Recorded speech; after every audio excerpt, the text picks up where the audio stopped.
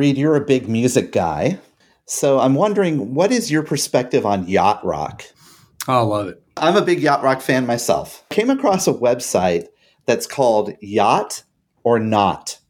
And it basically gives an independent ranking of various different songs to determine if it's a yacht rock song or a yacht rock song, so to speak. I like it. When you think of your favorite yacht rock song, what springs to mind? Christopher Cross, maybe. Sailing. So Sailing ranks 94.5 on the yacht rock scale, or they call it the yacht ski scale. I'm a big Steely Dan guy. Oh, yeah. One of my favorites is Deacon Blues. Deacon Blues ranks 91. Michael Jackson on the list. Michael Jackson does make the list. In his top two songs on the yacht ski score are Human Nature and Baby Be Mine. What is that? I don't know that song either.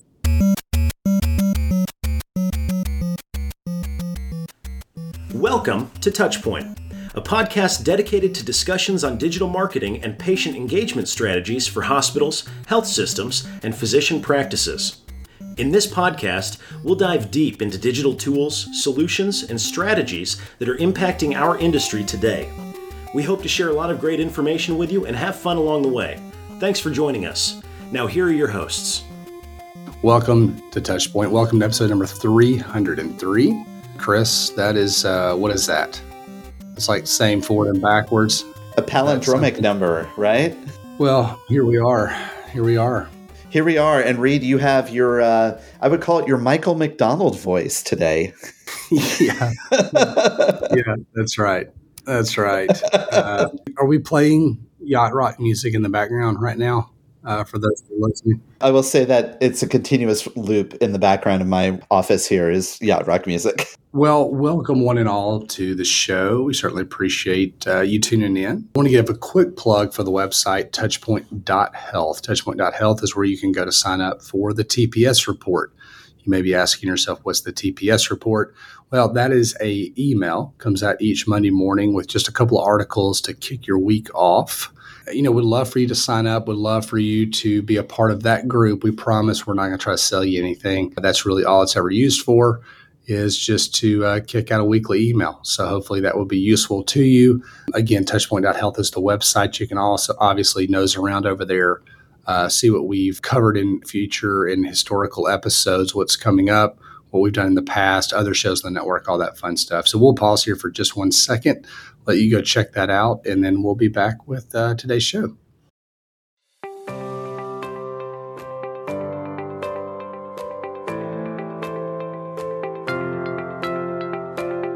Chris, in today's digital age, your online reputation, as we all know, is crucial.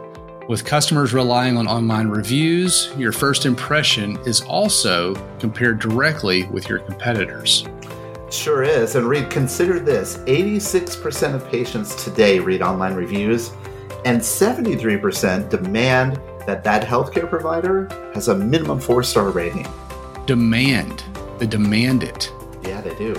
Well, to stand out, choose reputation to help amplify your brand and to build trust. Be the provider of choice in your area, understand patient sentiment, get actionable insights, and even foster patient loyalty. And look, here's the easy way you could do that. All you need to do is go visit reputation.com/touchpoint. That's reputation.com/touchpoint, where you can download their healthcare online reputation management guide and build a reputation that performs for you.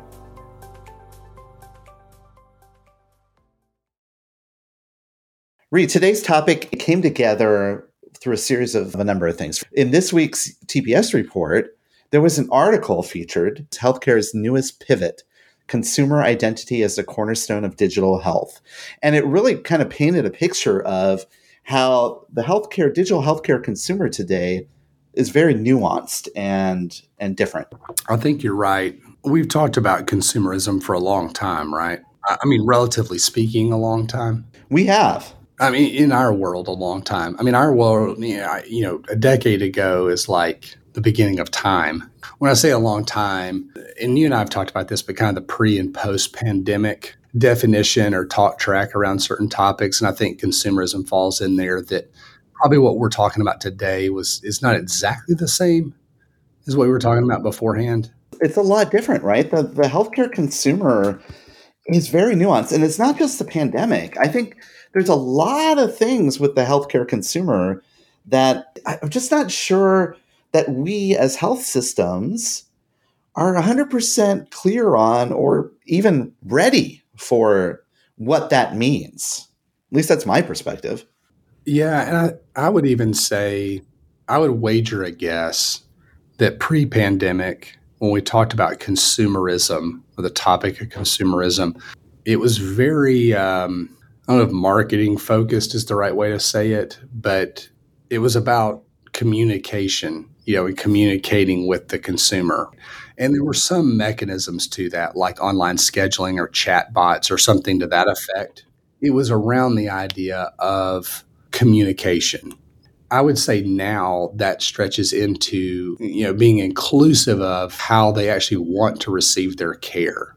Mm-hmm. So it's not just about setting up the appointment or having the tools or the online scheduling to actually make the appointment, but it's also then the delivery of what they scheduled, happening on their terms or online, or, that's where the virtual and telehealth pieces come in and that kind of thing. That's not to say, though, that our communication aspects aren't still important.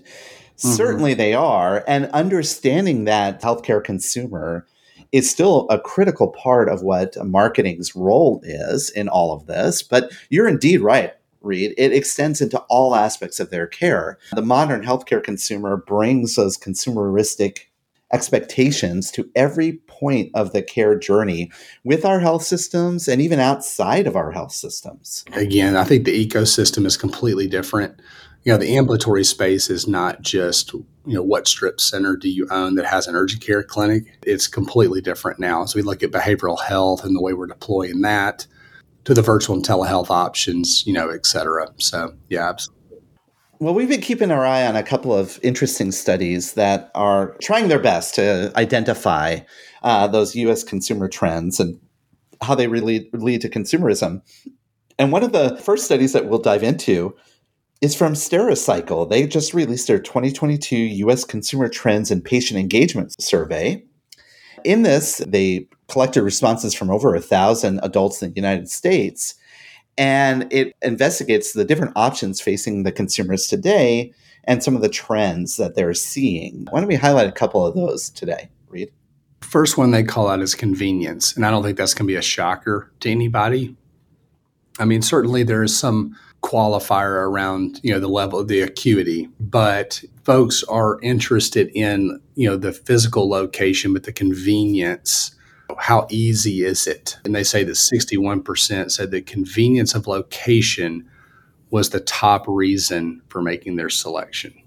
That's something that we've talked about before. But here's an interesting one talking about communications. Another huge finding is that patients are satisfied with their provider communications, but they are also feeling that the follow-up is lacking. They polled all of the survey respondents to determine how they feel about the level of communication. And in general, they were satisfied with that. And it was actually an overall increase from their previous study, which was great to hear. But it also revealed that 20% of all patients didn't receive clear post-visit follow-up instructions. And nearly all respondents who had received treatment in the ER, 91% of them, needed some form of follow-up care. That's kind of interesting to highlight.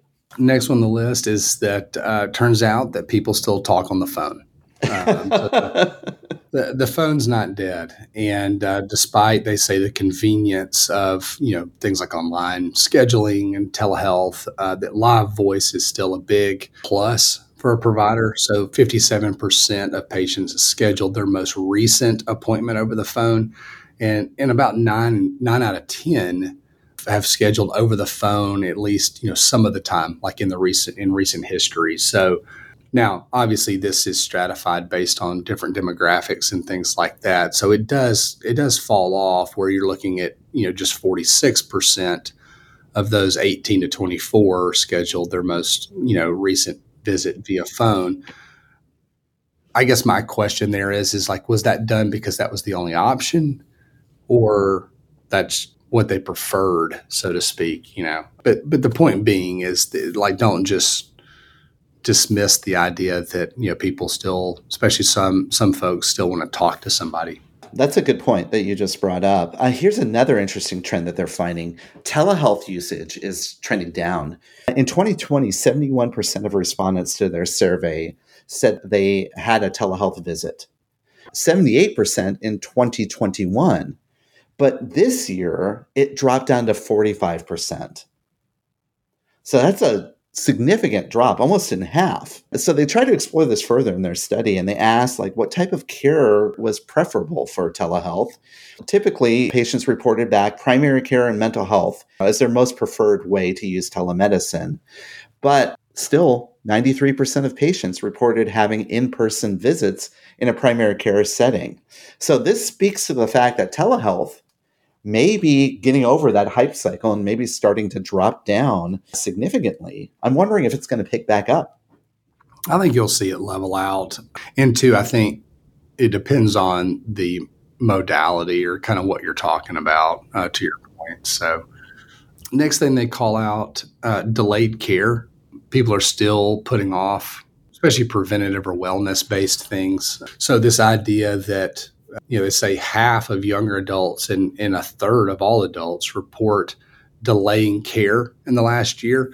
And for several reasons. There's the financial piece. There's the lack of availability. There is some still safety concerns of people going back into healthcare settings. And quite honestly, they even mentioned, forgetting to schedule. So I think you get out of the habit of doing it.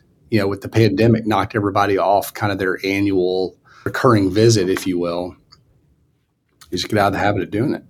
Not only are they getting out of the habit of doing it, Reed, another finding here is that there's more interest from that modern consumer now to pursue care in non-traditional avenues. Nearly half of all the survey respondents this year reported receiving care from a non-traditional venue, like a retail location or a virtual care platform that's not associated with a hospital. And within that group, 95% indicated they would do it again. They would go back to that. And this is particularly true among younger adults. 63% of the younger age group believe that care from a retail venue is just as good as a dedicated healthcare provider. People ages 55 and older are only about 30% there. But think about that. The younger generation now, 63% of them are saying they're getting as good of care, if not better, than their dedicated healthcare provider. That's ominous to me. I would say probably a lot of that is because the outcomes are the same, right? I mean, you have the flu. I mean, there's really only one course of treatment. It's not like, there's some heightened level of expertise needed, to prescribe a drug, or something like that. So it'd be interesting to see kind of where that goes. The last thing they call out here is that reviews, online reviews, are very important, especially with those that are younger. So 72% of those in kind of the 18 to 34-year-old category say online reviews have a real impact on their choice of where they decide to receive care. Now, 55 and older, are only at about, 35, 40%. But still, that's a meaningful number. And so as people get older and age into the healthcare system, we're looking at, 3 out of 4, are putting a lot of weight on online reviews. I'm wondering if that is a trend that is related to age, if that, like you kind of alluded to there, is it as they get older and they get more complex with their care, they're going to pursue more traditional settings, or is it really that they're going to be bringing forward that the modern 18 to 34-year-old, when they get older and diagnosed with cancer, they're going to continue to seek out, all of these different solutions that we discussed above? Reed, after the break, why don't we come back and talk a little bit about some of the challenges that we as traditional healthcare systems face in embracing consumerism? And spoiler alert, some of those are actually in the consumer themselves. But we'll do that right after this pause. Another day is here, and you're ready for it. What to wear? Check. Breakfast, lunch, and dinner? Check. Planning for what's next and how to save for it? That's where Bank of America can help. For your financial to-dos, Bank of America has experts ready to help get you closer to your goals. Get started at one of our local financial centers or 24/7 in our mobile banking app. Find a location near you at bankofamerica.com/talktous. What would you like the power to do? Mobile banking requires downloading the app and is only available for select devices. Message and data rates may apply. Bank of America N.A., member FDIC. All right, Chris. So now let's jump into the challenges of consumerism. I found an article from our good friends over at patientengagementhit.com called Poor Personalized Healthcare Limits Healthcare Consumerism.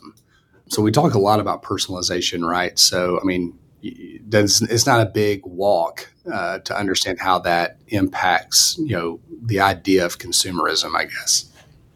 Yeah, and so they surveyed 3,500 consumers. Again, a lot of surveys going on around healthcare consumers.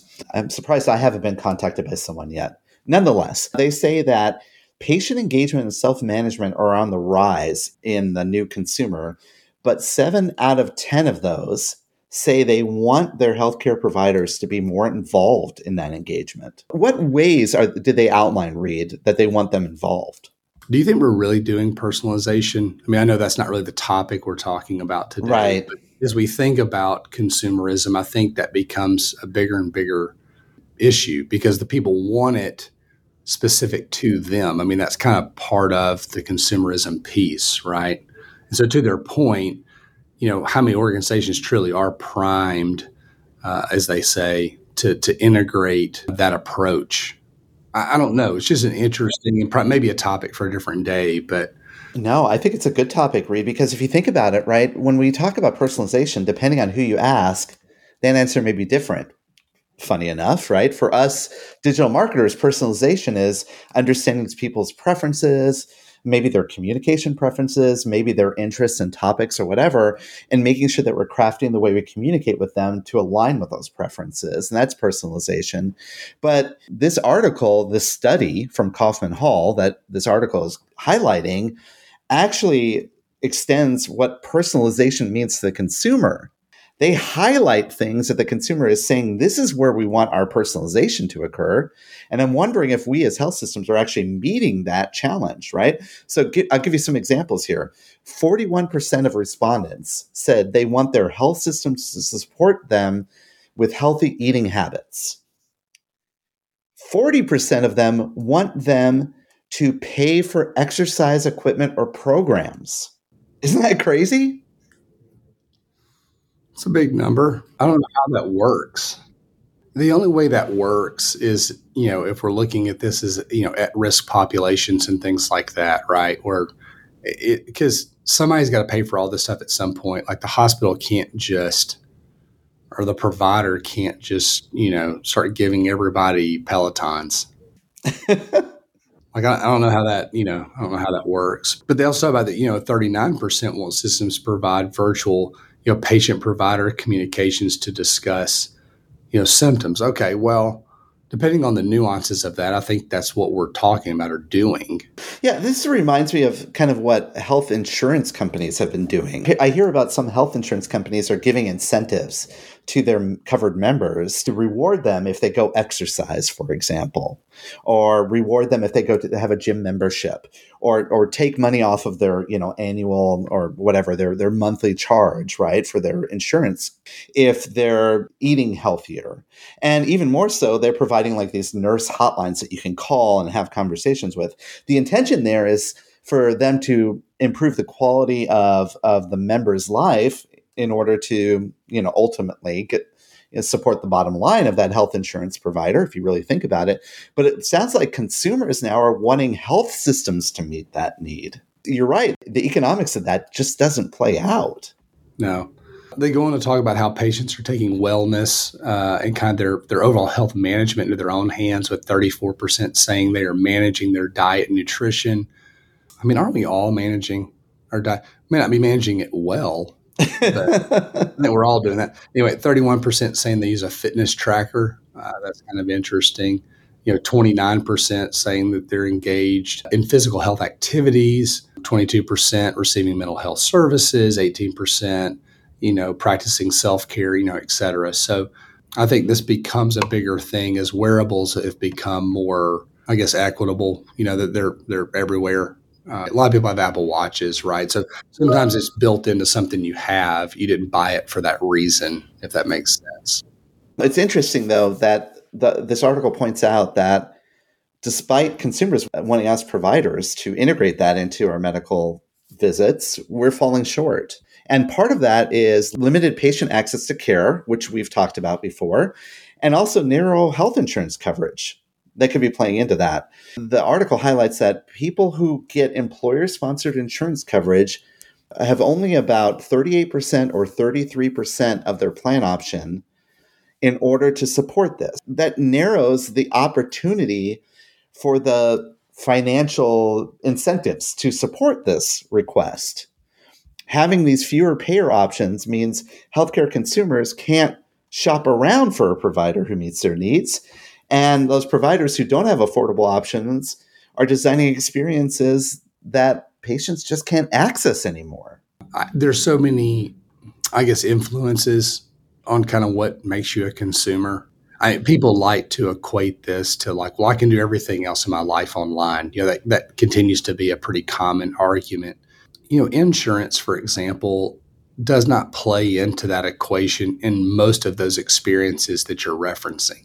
So buying something on Apple's website or Amazon or whatever, you're not having to take into account, like, is this other entity going to allow me to do this? Right. Or whatever. So it's a little bit of a convoluted system as it stands. Doesn't make it right or wrong necessarily. It's just different. This is that whole conflation of what does healthcare mean? What does healthcare consumerism mean? And it's spread over now retail experiences, health insurance providers, and us in the traditional healthcare delivery setting.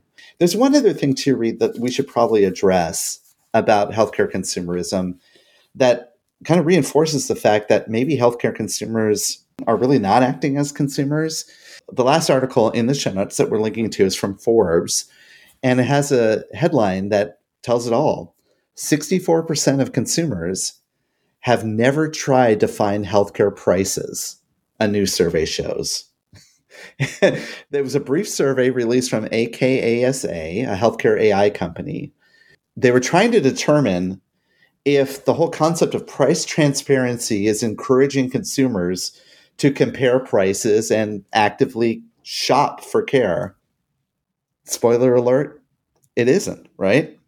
So that's interesting, right? We talk about this idea of shopping for care.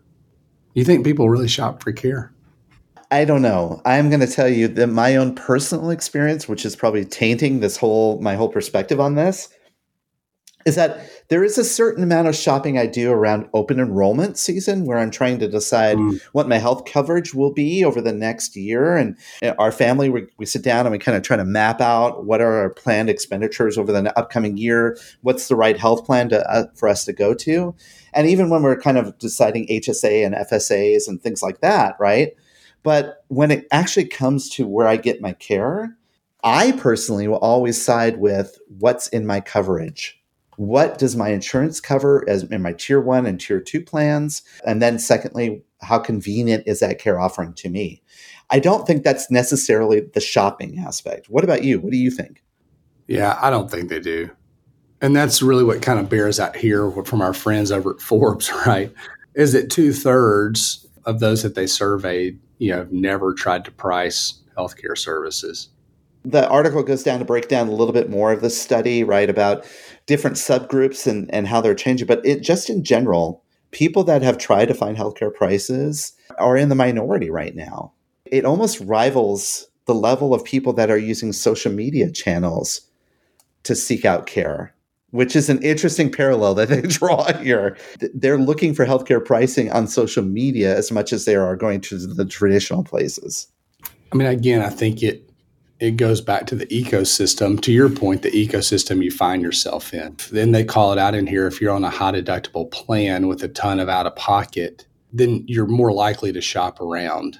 Maybe not a whole lot more likely, but a little bit more likely to shop around than those that, are kind of on that commercial kind of standard group insurance, that most of us that have, worked in a role somewhere, a big company or whatever, kind of used to, right? Like there's a deductible, but it's not like the high deductible plan, so you end up kind of going where your copays are and, that kind of thing. So that's in network, that's kind of the shopping you're doing. It's an interesting world that we live in. But so, as we take a step back again, Reed, healthcare consumerism is not exactly what it's promises to be, maybe is a way to say it. And I'm just wondering that if we, in the traditional healthcare space, as providers, are we really ready for that consumerism? Yeah, I think we're ready. I don't know that we're equipped necessarily. So maybe we're not ready, I guess. But I don't know any other way to do this than starting down this path. And that really kind of it's kind of like tele virtual solutions during the pandemic. Everybody went from like 0 to 1 million telehealth visits like in 24 hours because they just had to. Well, that's probably where we are with a lot of these topics as well, right? It's like it's just going to be market demand at some point that's going to force our hand around a lot of this stuff. Well, with that, Reed, why don't we take a break here and then we'll come back and we'll listen into an interview I had with Rob Klein from Klein and Partners. We had a great conversation because they did a study on some of the things that are impacting the healthcare consumer too, and things that organizations, healthcare organizations like us, need to keep mind of. We'll listen to that interview and then we will be back afterwards to close out the show. With supply chains becoming more complex, you need to stay on top of the latest logistics developments.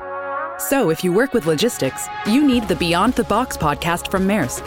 It's the easy way to keep up to date with everything from digital disruption in logistics to the need for supply chain resilience in today's market. Find out more and keep ahead of the game with the Beyond the Box podcast on logistics insights at maersk.com/insights.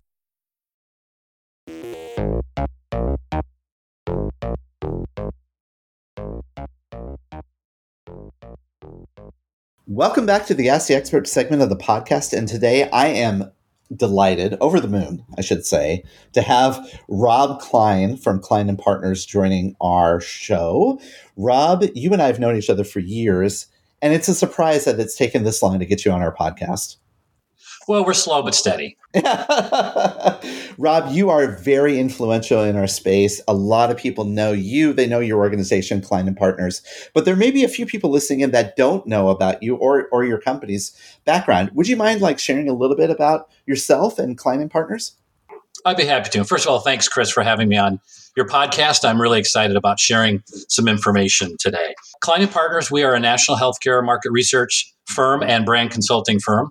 I've been doing this for almost 40 years now, I hate to admit, but it's been about that long.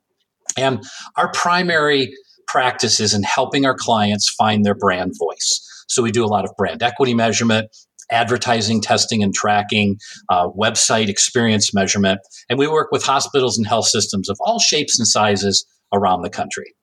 You're also very well known. Klein and Partners is very well known for publishing a lot of studies in this space that I would hazard to say that many people listening in have seen some of your studies. And today we're going to do a deep dive on one of them that just recently got published. And that's the 2022 National Consumer Insights Study. So, Rob, let's talk a little bit about that first. What led to the development of the study, and tell us a little bit about the background. I've actually been doing, I used to call them my kitchen sink study because we would throw lots of questions in that everybody was interested in during the year. So this is probably the 9th or 10th year we've been doing it. So it's something that I fund, and it's just it's a pay it forward for the wonderful clients and friends I've had over these many decades. So I like to be able to give back to our community. So it's something I field every year. And this year we talked to 1,000 heads of household healthcare decision makers around the country and asked them a series of questions about what's going on with their attitudes and behaviors towards healthcare. I don't want to say post-COVID, but as we're coming out of the COVID world. I think it's great that you've done this study quite regularly because the consumer mindset has shifted a lot over the last 3 to 4 years, I guess. And as we're getting into this current state, there are some significant things that are kind of shifting the way they think about healthcare and the way they consume healthcare. Oh, we can't overstate that point, Chris. Today's consumer is so markedly different in such a short time frame. I think is what is so dramatic, this shift that we as an industry have to adapt to just as quickly. I know that your study has some key findings that you're seeing that are kind of disrupting the way our industry needs to react to this new consumer mindset. And I want to get into those because I think they paint a really interesting picture about the modern healthcare consumer. Let's drill into a couple of the things that you found. What's one of the key disruptors that you're seeing out there? There are many, but let's start with the one that I think impacts everything else. And I'm calling it COVID brain. And I don't mean clinically. I mean that our brains are like CPUs and they're overheated. There's been so much going on over the past several years that it's really impacting people's cognitive processing. And by that, I mean it's impacting memory, attention span, patience, unfortunately, and what I call brand linkage. So as I kind of parse those out, so memory, people are just having trouble remembering simple things. We've all struggled with. There's like, oh God, what's that person's name? Oh, I forgot my mask going in the store. Those simple things. In fact, in my survey, more than a quarter of Americans said that I'm having trouble remembering simple things. They agreed to that. It's significantly higher among millennials. 40% of millennials and 39% of parents said, I'm having trouble remembering things. And then when we look at attention span, I find it harder to concentrate and pay attention to things. Almost half of millennials said that described them. 3 out of 10 Americans, adult Americans in general, said that described them. 33%, a third of Americans said, I find myself losing my patience easier than before. We are unfortunately seeing that too regularly playing out on airlines and even in emergency rooms and in lines at retail stores. So it's almost like we've given up on our social graces. And it really is, that is a struggle. As people, we've been disrupted so much by the pandemic. It's kind of, I always attribute it to, we kind of forgot how it is to be as a society together. But this is a little bit more profound than that, isn't it? Oh, absolutely. It's very deep seated. And there's so much that we could unpack from a sociological standpoint and an anthropological standpoint that's probably beyond the time since we don't have cocktails with us. And then lastly, a third of Americans said, even if I remember an ad, I find it harder to remember who the company was. Wow. And that's that brand linkage. And I'm finding that, here's the interesting thing, since we're talking to fellow marketers here, when you are developing any type of brand dialogue with your constituents, whether it's traditional ads, digital ads, your website, any way that you are conversing with your constituents, just have to remember that their memory, attention span, and patience and brand linkage are diminished right now. What that means is we have to change the way we dialogue with them. That means our messaging has to be simple, catchy, or engaging, repetitive, and the brand has to be the star. Think Geico. 15 minutes can save you 15%. They have over and over. In fact, Geico wins awards for being the most effective advertising in a category with low attention. And healthcare is low attention. Consumers weren't listening to us that much beforehand. I had a lady in a focus group say, I hate to admit this, but I spent more time picking out my new flat screen TV than I did picking my new primary care doctor. And everybody laughed in the group and said, yeah, I hear you. We were facing that challenge before. It's just exacerbated now coming out of COVID. So we really have to think about, how are we talking with our consumers? Are we being simple in our messaging? Are we being catchy or engaging? Is it something relevant? Because if they don't care about it, they're not going to pay attention. And is it repetitive? As advertisers, we talk about reach and frequency all the time. I think frequency is becoming the more important factor that we have to take into consideration. The old days, the rule of thumb was they have to hear an ad or see an ad 3 times to remember it. I'll bet you that's 2 or 3 times that now. Yeah, I would imagine that too. And we're in a world, right, where we've now become much more dependent on, our digital screens to facilitate work and facilitate everything basically in our lives. Digital has grown up as a channel. That's what I've been thinking about over the last couple of years, right?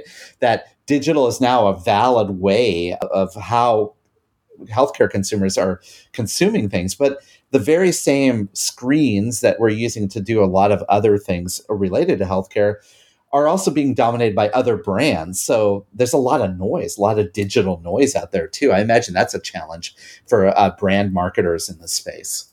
Absolutely. And that's where the brand has to be the star. The days of having a 60-second Steven Spielberg movie advertisement on TV are over, where you have this incredible ad that's all warm and fuzzy, and then the brand is revealed at the end. You've lost them after a few seconds.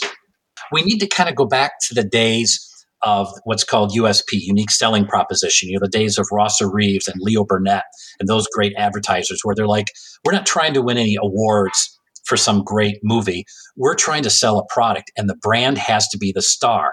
So if it's TV, that brand name needs to be early on and repetitive. If it's radio, you have to repeat the brand name throughout. If it's print, don't put a logo really small in the corner. It won't get seen.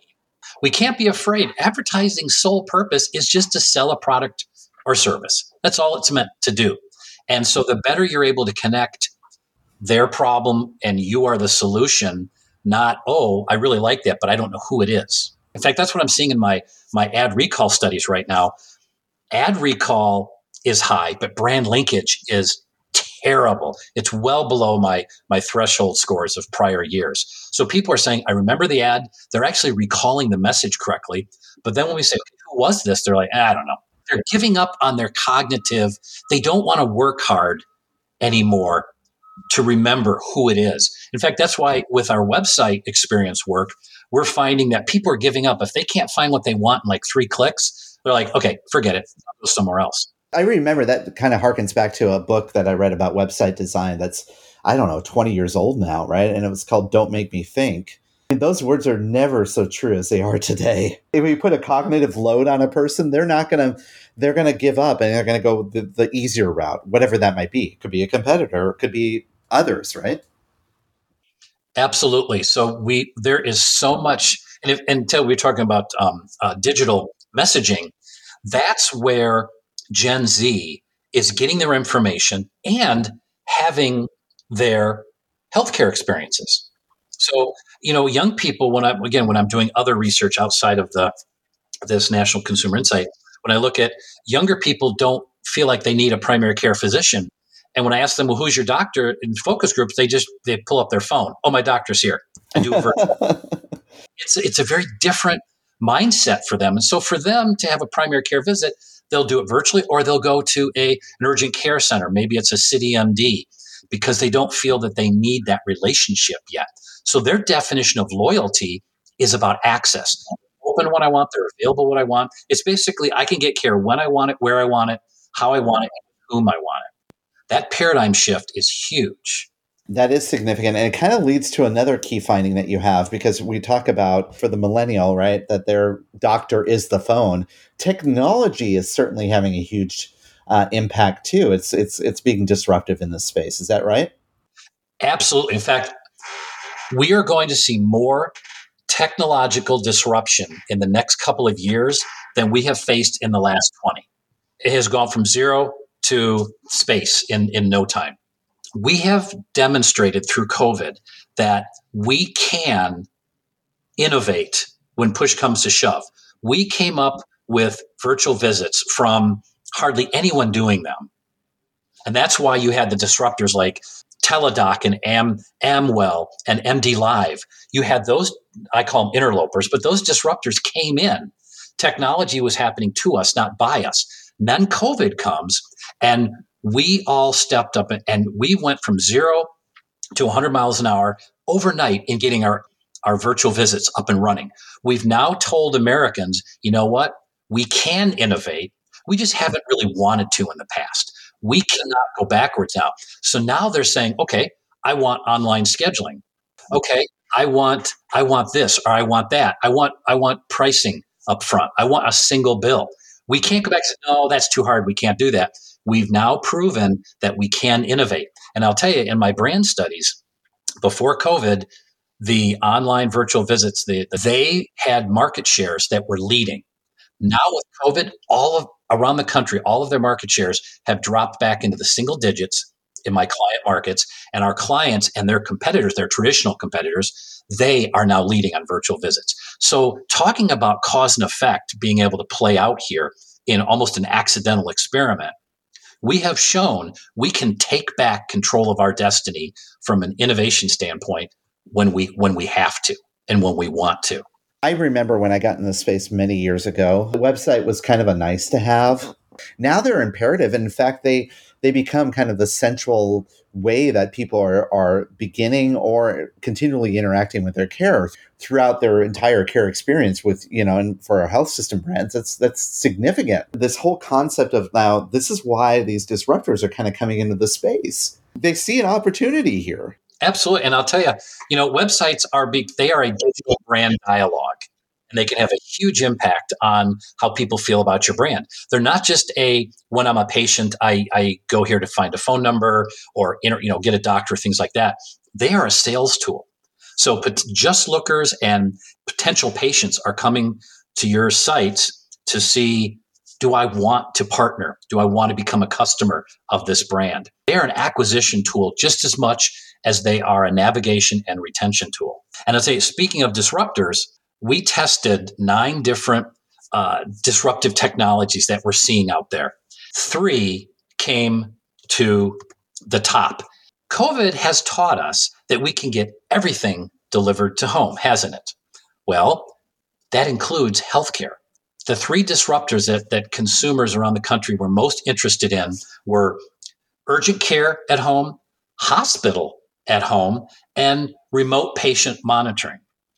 I have a client that has a command center that they can monitor remotely their chronically ill patients around the world. It looks like a small NASA. It's spectacular how advanced they are. The 3 things that consumers want most from healthcare are not brick and mortar. They don't want us to build more hospitals and more, centers. They want us to bring care to them. And they want urgent care at home. They want hospital home. Get me out of the hospital, get me home. Finish taking care of me at home. And then if I've got a chronic condition, let's say diabetes or asthma, you can monitor me at home or wherever I go in the world. For those that know me, I have my Robisms. Well, one of my Robisms is time is the new currency. You can always make more money, but you can't make more time. We have just lost 2 years of our lives that we're never going to get back. That gives us a lot to think about. Now, there is another key disruption that's happening here, Rob, that I'd like for us to kind of narrow in on a little bit, because it's something that I've been thinking a lot about as well, is like, how do consumers think about pricing and billing, right? The whole cost part of this. You found some interesting results in your study, right? Oh, I did. In fact, I call them the trouble twins. Oh, really? Yes. Upfront pricing and back-end billing. Those 2 things do more to undo a great experience than anything else. They're also really eroding consumers' trust in us. We've got a lot of trust to rebuild. Some of it is all of the politicalization of COVID that's happened, where people don't either trust a politician, they don't trust the CDC, they don't trust Fauci, or they don't trust their doctor. There's, on both sides, there's a lot of mistrust going on. That's above our pay grade. I don't know how we fix that. But what's in our control as healthcare providers is pricing and billing. So let's take those separately and talk about pricing first and then billing. In our study, 1 in 5 Americans have price shopped recently. They're mostly price shopping for outpatient testing and imaging. So like a blood test or getting an MRI, something like that. That's the most common thing that they're shopping for. 53% of, so more than half, chose the least expensive option. So that means 1 out of every 10 consumers is going with the cheapest option. That means that's the predominant factor in their choice, not necessarily convenience or quality, things like that. I'm finding more and more clinical quality is becoming a table stake, especially with younger folks like Gen Z and millennials.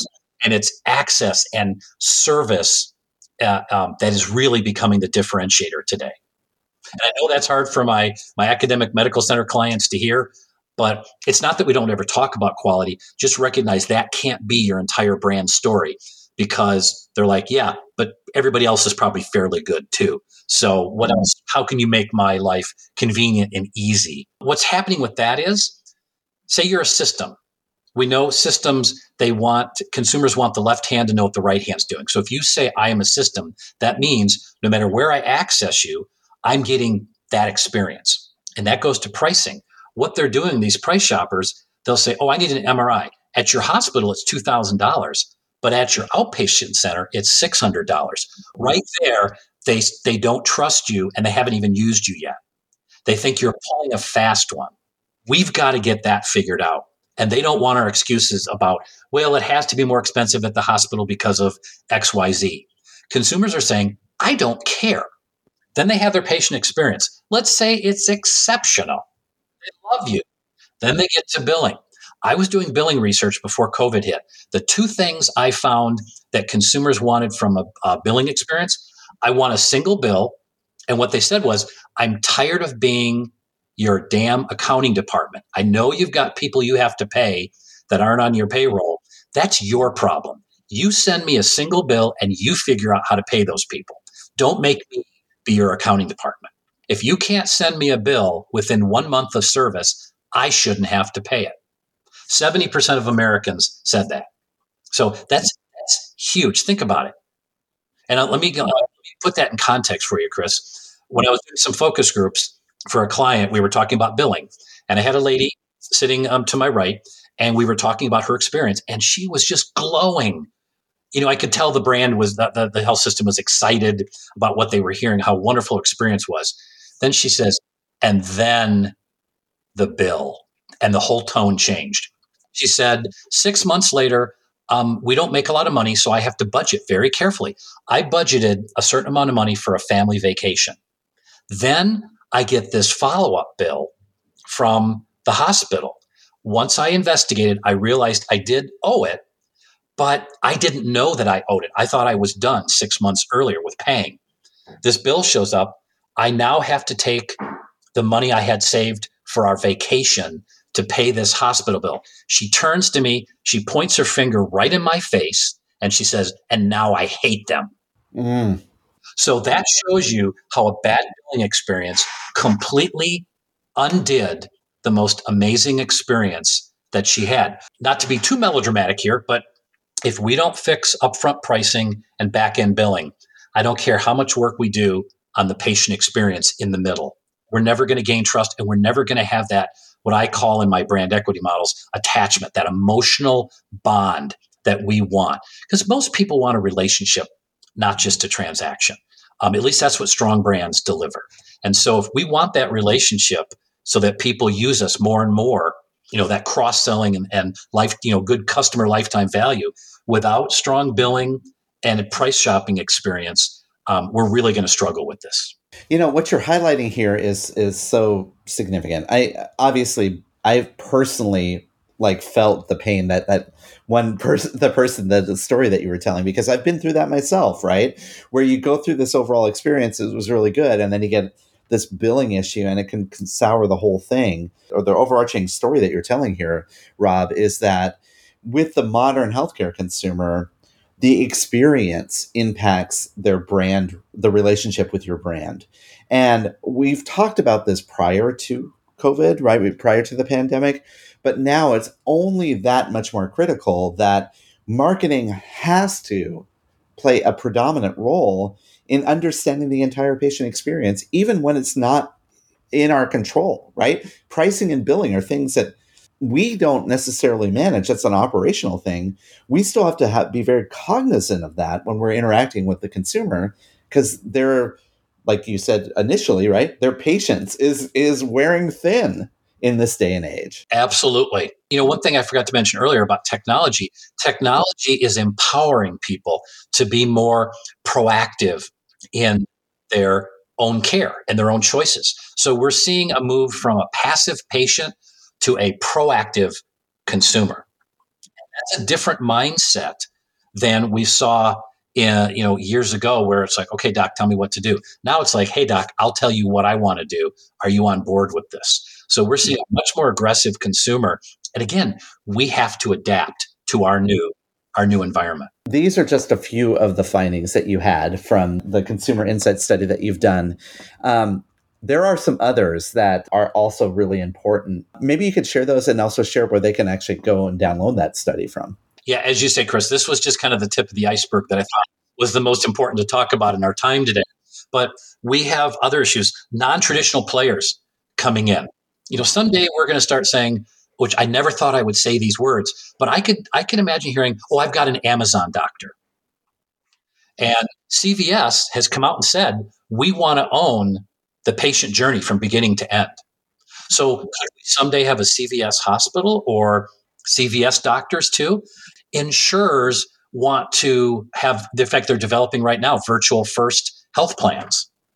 So we're going to see a blurring between providers and payers that's going to be very interesting coming up. So the bottom line is, do we just allow technology to happen to us, or do we get more proactive and get going and have technology developed by us, like we did with virtual visits? And then also access. As I mentioned earlier, time is the new currency.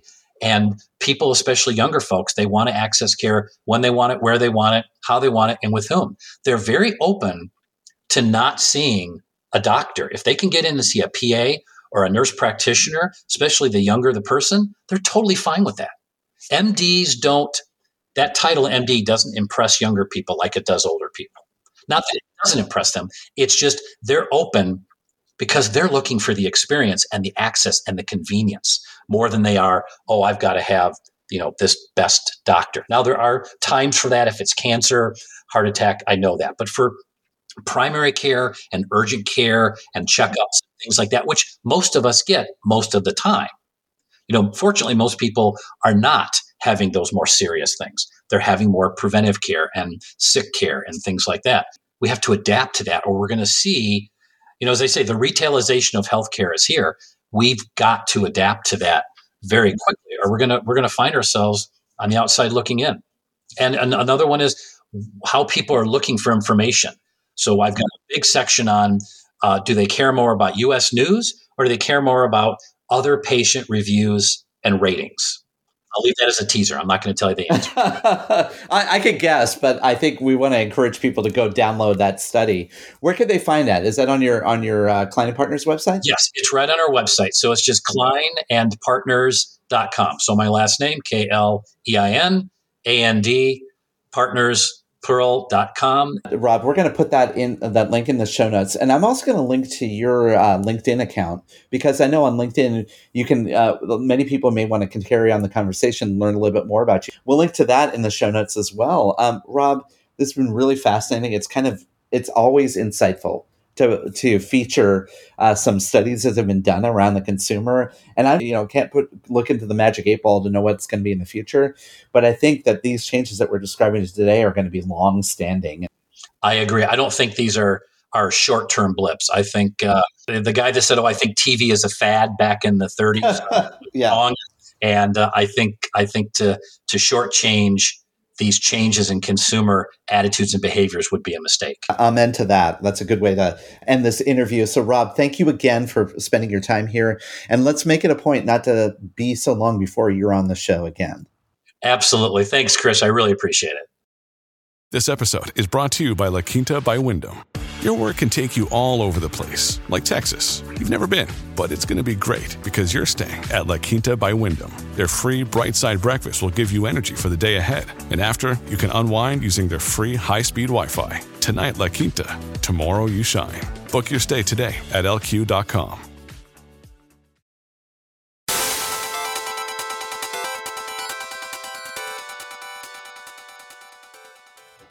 Well, special thanks to Rob for coming on the show. I always appreciate his insights and thoughts. Chris, quick plug for the website, touchpoint.health. Again, the TPS report. Would love for you to sign up there.